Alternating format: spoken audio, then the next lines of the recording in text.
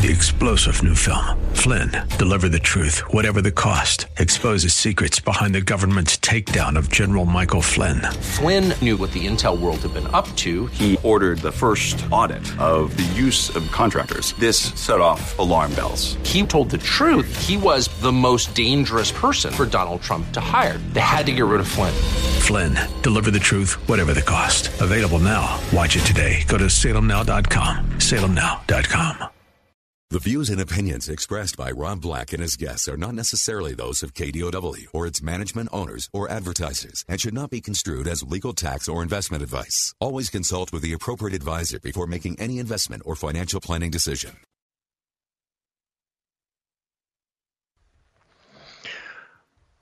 Welcome in. Rob Black talking how to create wealth. How to live off your wealth until the day you die is ultimately the goal, I think. But then if you want to live large, maybe that's a twist. Or if you want to die frugal, maybe that's your angle. But the goal is to get you there. One of the lessons that I learned many years ago in investing is that sometimes doesn't seem fair.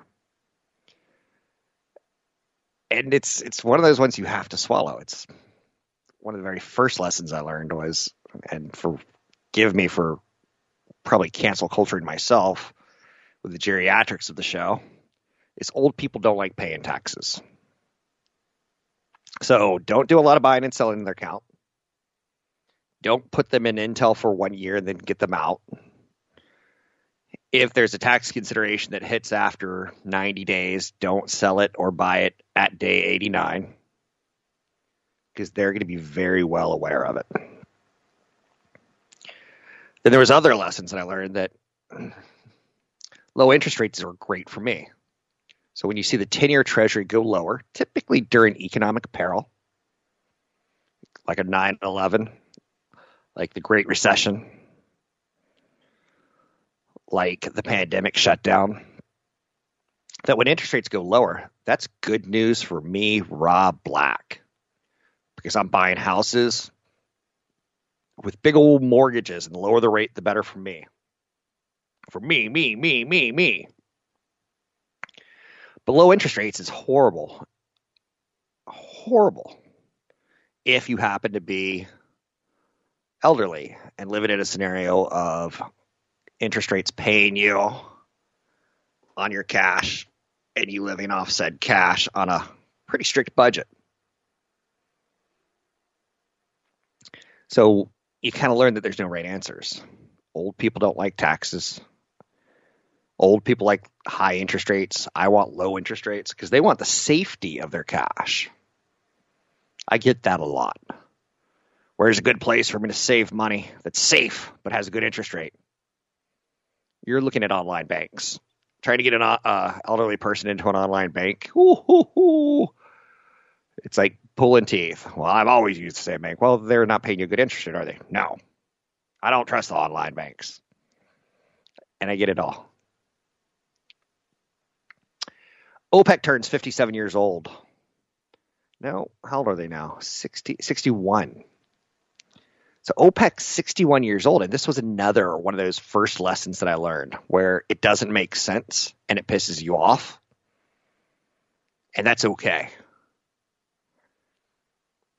So light up a match, put it into the oil lamp, and watch it burn.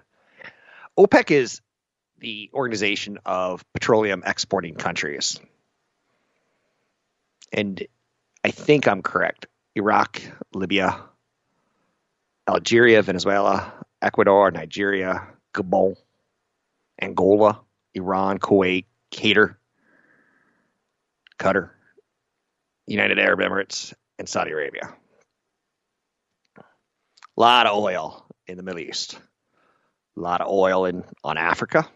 Some oil in South America. But those countries got together back in 1960 when 5 founding members signed their names to the document establishing OPEC. And they declared the organization open to any country with a substantial new export in oil. So it was a club, but you had to export oil. Okay. There's 13 members now, so 5 grow into 13. think the original 5 were Iran, Iraq, Kuwait, Saudi, and Venezuela. And then they slowly started adding more in. I'm not crazy about it, but it was also something that gave stability to the oil market. The world was developing rapidly, decolonizing post-World War II. 7 major oil companies, known as the Seven Sisters, all originated in the developed world, controlled about 85% of the world oil supply. And that was BP, Chevron, Texaco, America's Gulf Oil, Standard Oil of Jersey, Standard Oil of New York, and Royal Dutch. And that's it. So trying to stabilize this post-World War II, where countries were now starting to say, okay, oil's kind of a important asset for us to have in times of war. OPEC's defining objective was to reclaim the developing nation's oil resources from their former colonizers. OPEC started flexing its muscle in the 1970s, demanding a greater share of the profits. So they're like, yeah, Texaco and Chevron, we need you to get the oil out of the ground in our country, but we want a larger share. And there's kind of an imbalance there that you kind of know played out for the countries over time.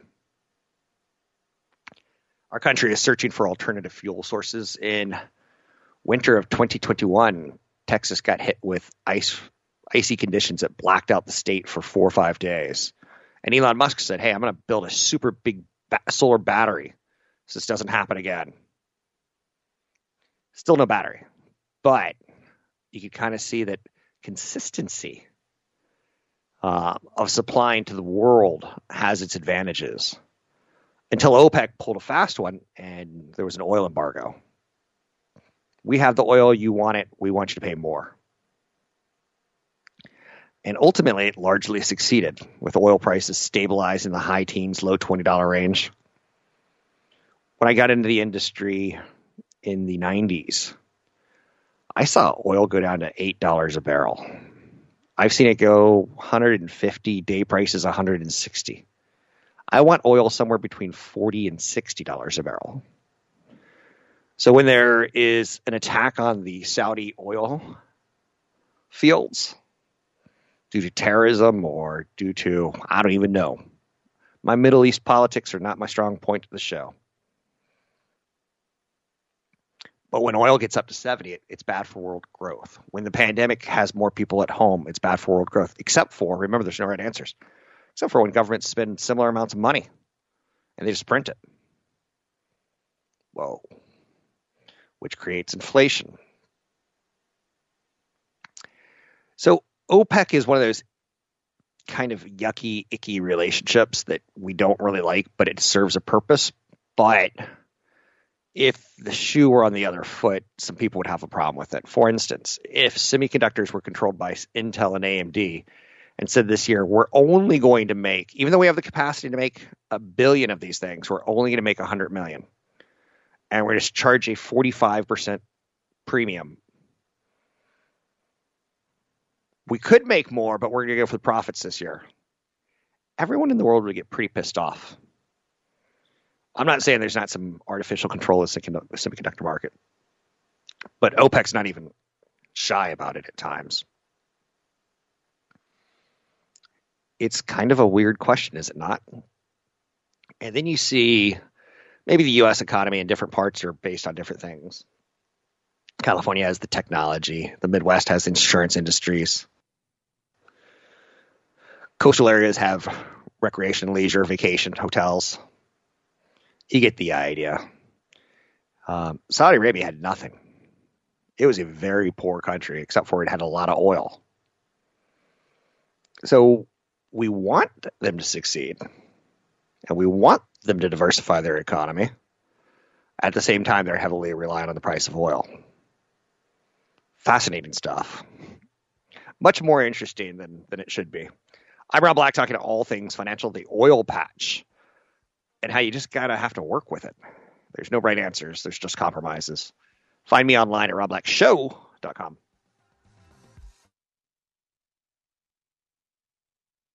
Find the link to the other version of the podcast by going to Rob Black's Twitter. His handle is @RobBlackShow. Listen to Rob Black and Your Money weekday mornings, 7 to 9 on AM 1220 KDOW.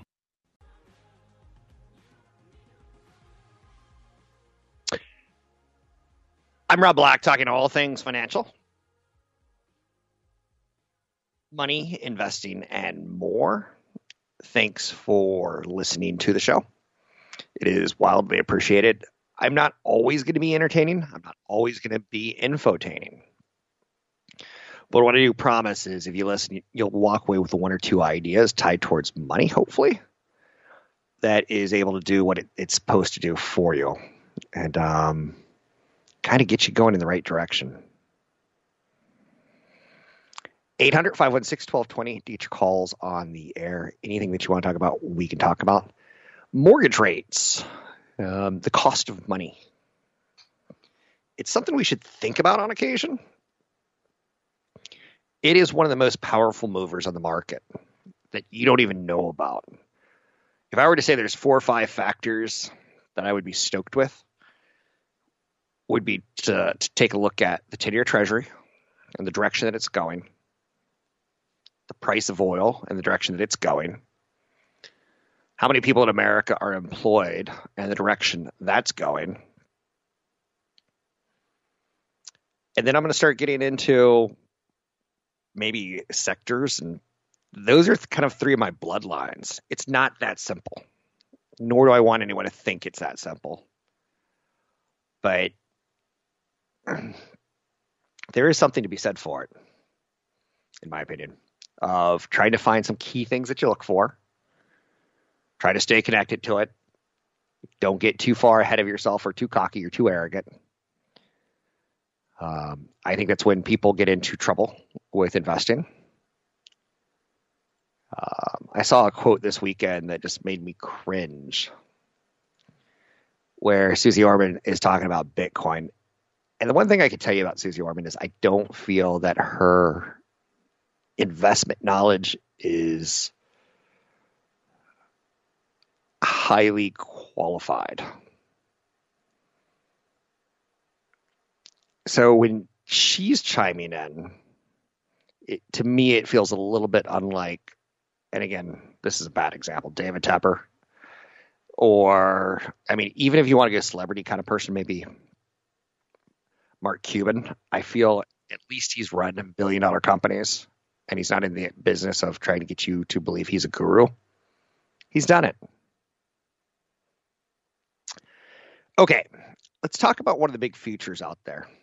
One of the big futures of retail. Before the pandemic, and this is funny that I say it like that, I remember seeing these little pop-up stores, these little Amazon stores where you just walk in and walk out and boom, it hits your Amazon card. It's not that simple, but we started seeing more online checkout, more kiosks, point of service financing, more wallets, more buy buttons, more cards, more fields.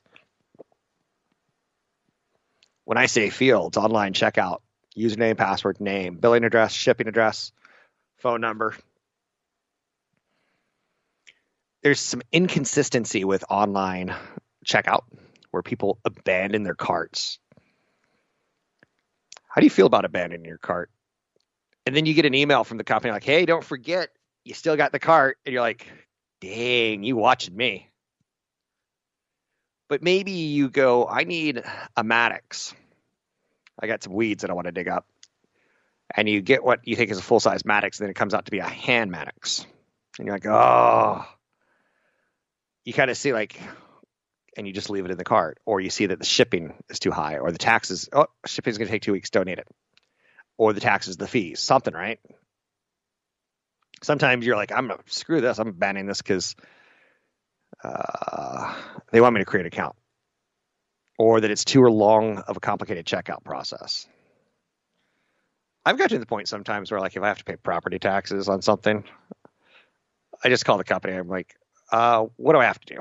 Like, I don't like figuring it out on my own. This is kind of the whole retail's kind of Rubik's Cube here. Figuring it out on your own versus needing help. Sometimes the website will crash and you never get back to it. Delivery was too slow and you never come back to it. Return policy was too tight. But the number one thing is the extra cost, the shipping, the taxes, the fees. And number two reason for abandoning a cart was just taking too long to create an account. Rarely was it your credit card was declined. So how many billions of dollars are left in the shopping cart? E-commerce conversion rates are low across the board, but they're particularly bad on mobile devices. So on occasion, you'll see companies come out with this new idea on how can we convert this so that they get the point of sale. Big card networks are teaming up to roll out a series of solutions that could way overhaul how consumers pay online. I was reading about YouTube getting a new app so that it streams onto your TV better with Chromecast. That Chromecast experience isn't nice. It isn't. So I've never really developed it. Now, years later, I'm good with YouTube TV. I'm good with Netflix. And as I get older, I don't really want to change. Have you ever heard this? This is one of the most powerful buying lessons I can give you. Is pre-pandemic, I loved going for like a chicken sandwich and a salad for lunch on occasion.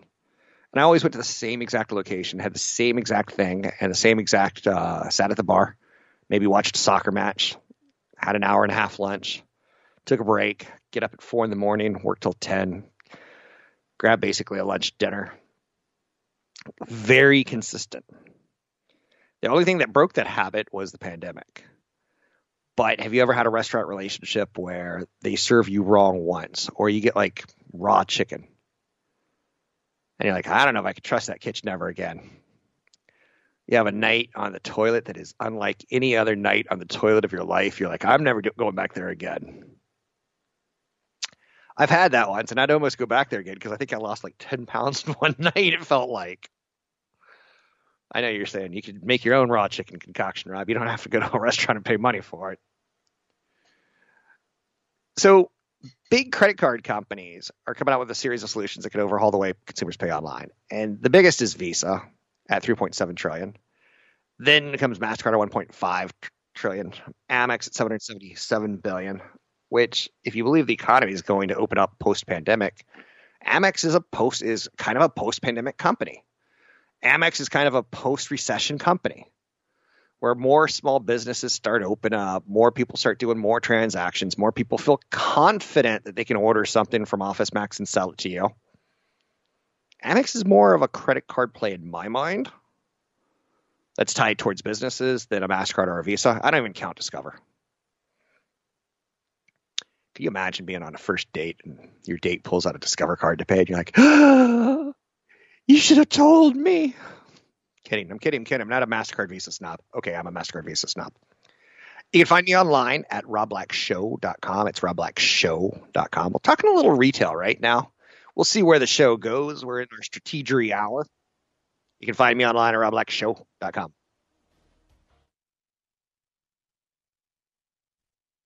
Find the link to the other version of the podcast by going to Rob Black's Twitter. His handle is at Rob Black Show. Listen to Rob Black and Your Money weekday mornings 7 to 9 on AM 1220 KDOW. I'm Rob Black, talking all things financial, money, investing, and more. Did you see the news that Warren Buffett cut some of his shares of Apple and Ron Barron cut some of his shares of Tesla? Is the end of Tesla? Is the end of Apple? In my opinion, in no way, shape, or form. But you need to get your own opinion and figure out what you like or don't like and why. It's a reminder to me that people like Ron Barron have a limited amount of capital. And that they know sometimes we have to trim our stake in something that's become too big to deploy the capital in a more finite way elsewhere to maximize every dollar invested. You don't have to do that, although it does bring up why not. If it's good enough for Warren Buffett to buy, and Rob says if it's good enough for Buffett to buy, we should at least look at it.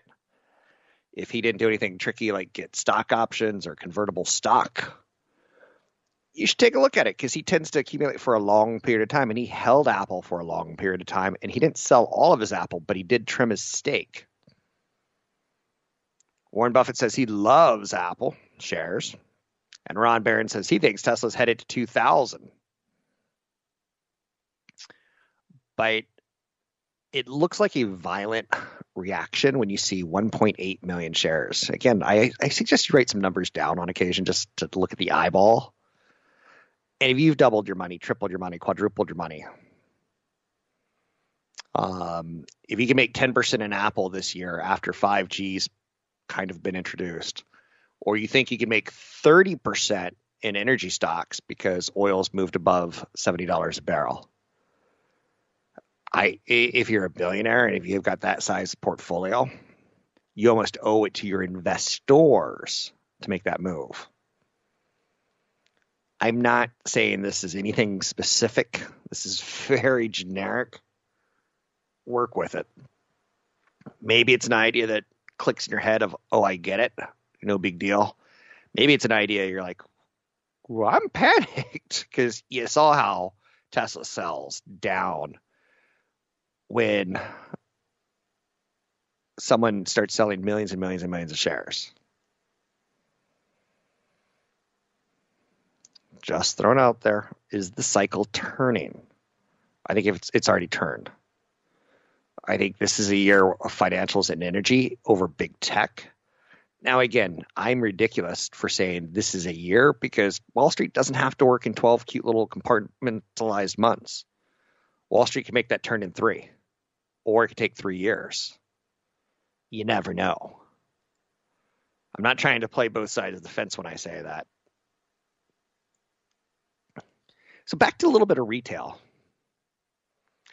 There's inconsistency and friction that equals abandoned carts. And you look at conversion rates during the pandemic, the pre-pandemic, the post-pandemic. You look at how did desktops become tablets, become smartphones as far as ordering.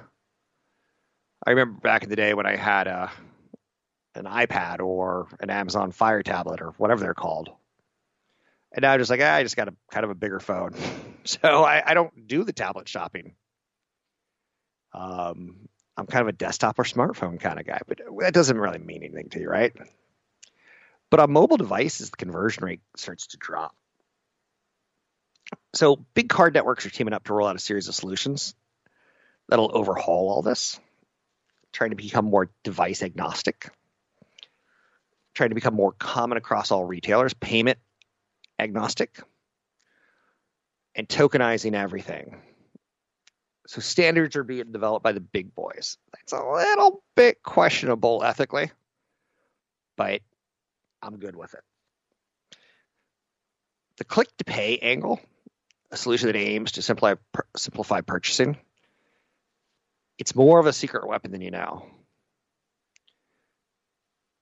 You tap to log in, you select from a store information, you can complete the checkout. But once implemented, it becomes easier and easier and easier. So there's different type of roles in all of this. The SRC rollout's happening. The first version of Click to Pay is already in live after final specs came out in 2019. You've probably noticed if you've done any shopping in retail, in physical stores, that some of the Apple Pays work better than some of the other ones. Some of the wallet pays in your phone work better. Or how about the digital chip versus the swiping of the chip? It's all being worked on again, trying to, I don't want to say PayPal has a dominance right now with a pay button, but it's their answer. Mobile wallets may be less appealing for e-commerce, which could restrict a habit formation.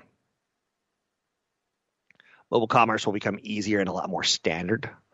Online purchase conversions are set to improve, and that should help the retailers. Big money is being spent on this whole area right now. One of the stories that I heard at the start of 2021, not stories, notes. I should be careful with the use of stories because that's makes it sound frivolous. But when I heard TJ Maxx is going to be upping their dividend coming out of the pandemic, I'm like, okay, I kind of get it. Confidence. As an investor, I want to invest in companies that have some confidence. And you're only looking for 5, 6, 7, 8, 9 things to fall in love with a company. Revenues, earnings, sales. You get the idea. And if you get that confidence, you're like, I'm in. Or you're trying to get more in.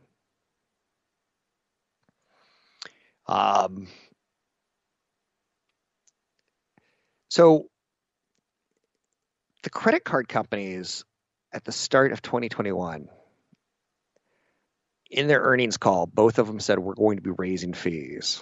Comcast said last year, I guess probably around Thanksgiving or maybe Halloween, somewhere in there, I got an email from them saying we're going to be raising the cost of the internet at your home. Of course, you're going to get more connectivity. Of course, it's going to be faster. Of course, it's going to be, everything that they want to say. But to me, is there really any other solution for high-speed internet into the home at this point in time? Not really. So Jeff Bezos' satellite delivering internet's not quite ready for prime time when you're having a family of 4 consume the internet for school and work, for Zoom. So when a company raises their fees, it's very empowering. I work in an industry that has fee compression, but you get more for less every year. The industry of portfolio management, they used to be able to charge 2 to 6%. A mutual fund would be 2 to 6%. And you were happy for it because, I've never been to China, but this mutual fund, and you can say it's someone like Matthews. I'm not saying anything negative on Matthews. I'm just saying there's a Matthews Asia fund. And for the sake of this example, it's the easiest one for me to throw out there. But let's say Matthews has an Asia fund that's up 40% and our markets are up 10%. We're like, whoa, Asia's sounding exotic. I think I want some of that in my portfolio. What's going on over in Asia? As a man who's traveled in Europe and Asia, I can tell you, in Australia in particular, there's a lot of infrastructure that needs to be improved. Roads, when I say infrastructure, buildings, hospitals. But we could start with roads and bridges, where you go up and down the coast and you're like, does Australia really have a 2-lane highway? A 2-lane highway? A 2-lane highway. I'm used to San Francisco where we're like 6, 7. Literally, you could fall asleep, drift 7 lanes, and still be going forward, right? So you get to the point where the fee compression is positive and negative.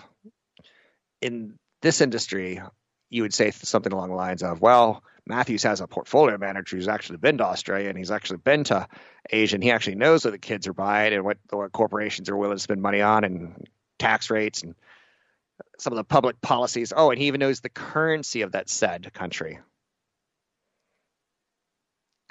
I'm so naive, and I'm saying this jokingly when I say this. Is Australia using the dollar? You have to know sometimes you don't know stuff. Is Turkey using the lira or is Turkey on the euro? Or have they started a digital currency? But sometimes in the world you would say, well, I'm going to pay an extra fee because they're actually there doing it. It's kind of gone away. The industry really can't charge that 2 to 6% anymore. So they're like, well, we'll give you better statements, or we'll give you more resources, or we'll give you a will. Wait, if I invest in Turkey, you'll also do my will for me? Yeah, why not? So the industry, the financial planning industry, is giving you more for less. Maybe they're hooking you in for the longer term too. But anytime a company like a Comcast or a Visa or a MasterCard says they're raising their rates, I'm interested because to you and me, we hate that. But Wall Street tends to like it. So anytime you see confidence of somebody like a Kohl's or a TJ Maxx coming out of COVID saying we're going to raise our dividend, we're going to open more stores, I'm not saying it's the buy signal of all buy signals. It's just one of many. You can find me online at robblackshow.com.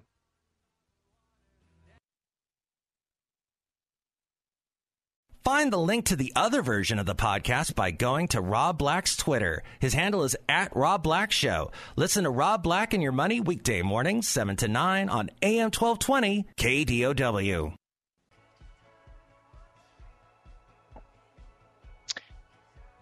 Later this week, I'm going to do a little bit more on women and investing.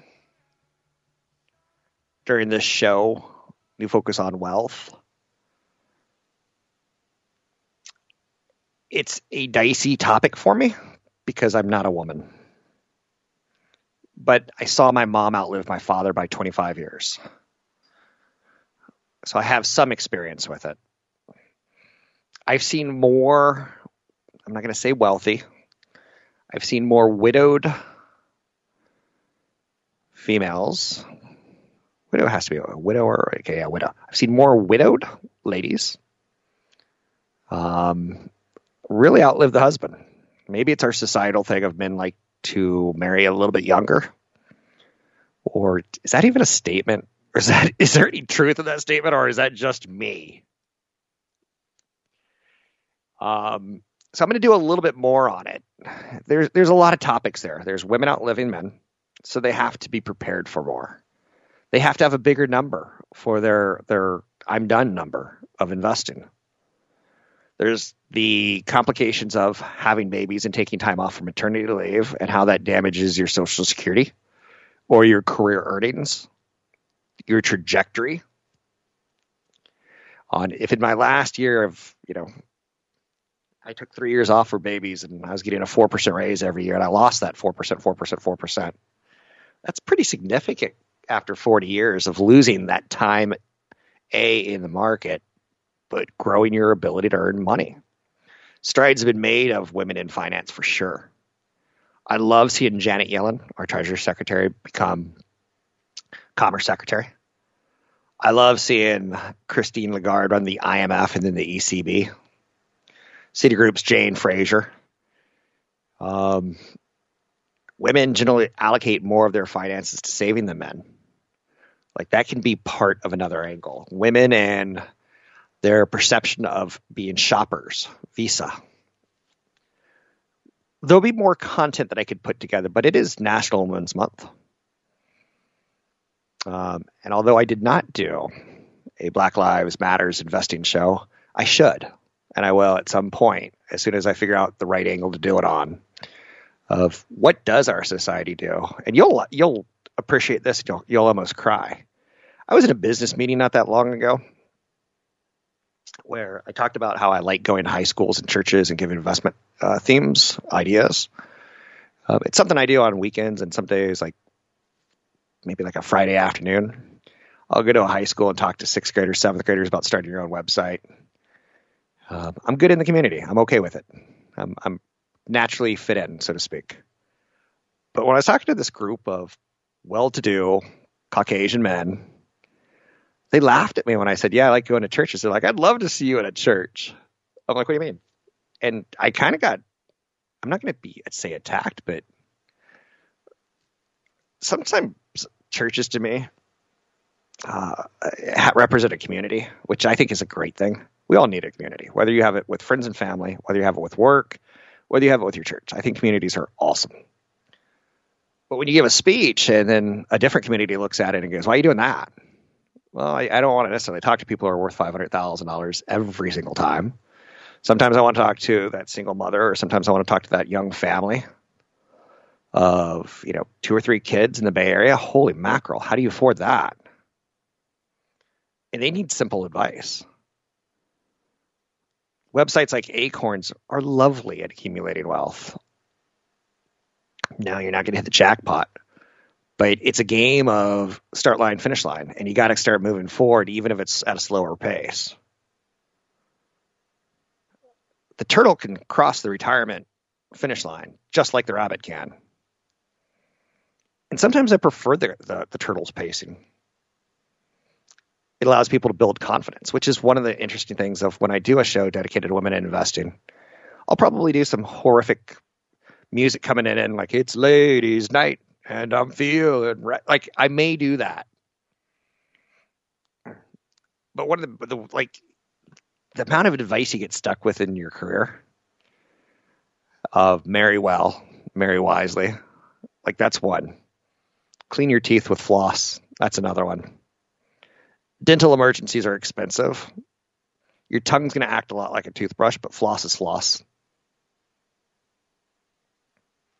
As far as getting big gunky things out of your mouth. But a lot of women find themselves in that scenario where their husband passes away early. A lot of women find themselves in they need long-term care versus men. My mom had long-term care. My dad did not. This is a great example. My mom had long-term care for about 4 years. So people like CFP Chad Burton can talk about long-term cost. When's a good time to get it? How many years of coverage do you want? Sorry about that. Whereas I'm going to talk about, my mom fell into that almost perfect 4 years. Like, had she done it much longer, she would have been a drain financially to herself. Had she done it much shorter, it would have been a blessing. Nothing better than like living your whole life, being able to get around, be able to take your drugs, be able to live your life, and then just kick over dead. That's sweet. It doesn't usually happen that way there. You need things like long-term care insurance. I saw my dad work till 50. Oh, yeah, he died at 58. He worked till 52, then he had some bad health and cancer and issues, dead at 58. Saw my mom have serious strokes right around age 60. So my longevity is not great, but she did live 25 years in pretty bad health. Not quite as bad health as Ronald Reagan, but pretty close. And every year like that, it's $100,000 when you're in bad health and someone else is taking care of you. So I'll do a show this week about long-term care, women in investing, maybe a little on the gender cap issues, although albeit, you got to trust me, not my strong point, but I'm better than most. I'm Rob Black, talking all things financial. Find me online at robblackshow.com. That's robblackshow.com.